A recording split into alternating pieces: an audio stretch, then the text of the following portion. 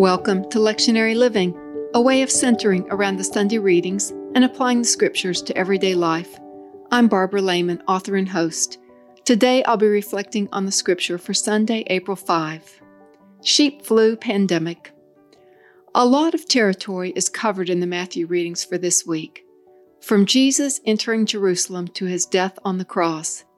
It's a long story, though, for a church service.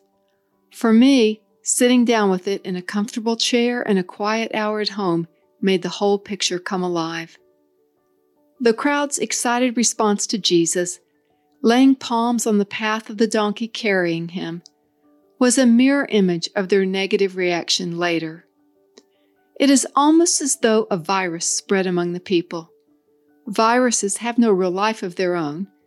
They lay dormant until they can attach to a host, and then they can multiply, spreading quickly within a host and looking for the next one too. In these readings, a virus, let's call it the sheep flu, seems to be active in at least two ways. First, like sheep, following the flock right off of a cliff, people lost the ability to think for themselves as a powerful desire to be part of the group took over. Second, like sheep, people looked for someone to follow, someone who would meet their needs, rather than being responsible for themselves. As Jesus entered Jerusalem, the people were excited to see the leader they were looking for, the one who was going to take care of them. They had seen him heal the sick, for heaven's sake. This man was like a walking hospital. He had stood up to the scribes and the Pharisees too, and goodness knows, everyone was sick of them. And maybe he was the Messiah, and the Romans would go away too. This guy will take care of everything. Life is good, problems solved. The sheep flu spread its sickness both within people and between people. The trouble with it, though, is that it did not have the ability to live within these hosts without also damaging the host organisms. Judas was the first to regress, going to the leaders to ask for money in exchange for betraying Jesus and later killing himself. A whole series of betrayals follow. The disciples flee at his arrest. Peter denies him 3 times. False witnesses come to testify against him. The religious rulers plot against him. The crowds scream for his death. Pilate sits perplexed, caving to political pressures but washing his hands of it in front of the crowd. The soldiers torture him, ridiculing while they beat him. One and all, the sheep flu has rendered its hosts incapable of any emotional reason. Only Jesus, the Good Shepherd, is able to think his way out of this. In the Garden of Gethsemane, he is agitated. He takes time to pray 3 times, wrestling with what is to come. He seeks the companionship of the other disciples, but they let him down, sleeping while he prays.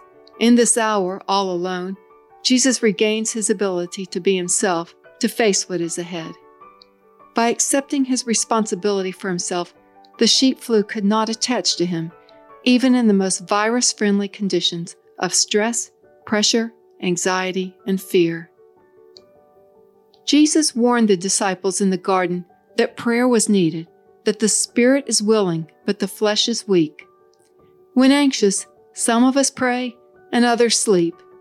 Few, however, manage what Jesus did that night, to accept the reality he found himself in and choose to be his best, calmest, most mature self in it.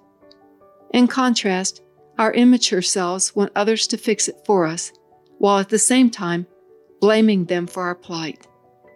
We are easy targets for the sheep flu.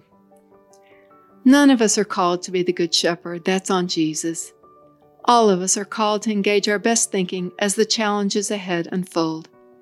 In the middle of the coronavirus, this can mean everything from the mundane to the sublime to the difficult. From taking time for a walk, to playing music for reflective listening, to dealing with the many unimagined challenges suddenly a part of life. The good news is that when it comes to the sheep flu, each of us has a choice about whether to become infected. Here are some questions to reflect on this week. I use these to center myself around what I'm trying to do with my life each day. After the question, I'll close with a verse from the Psalm for the week. In the morning, how shall I order my day? What are my options now?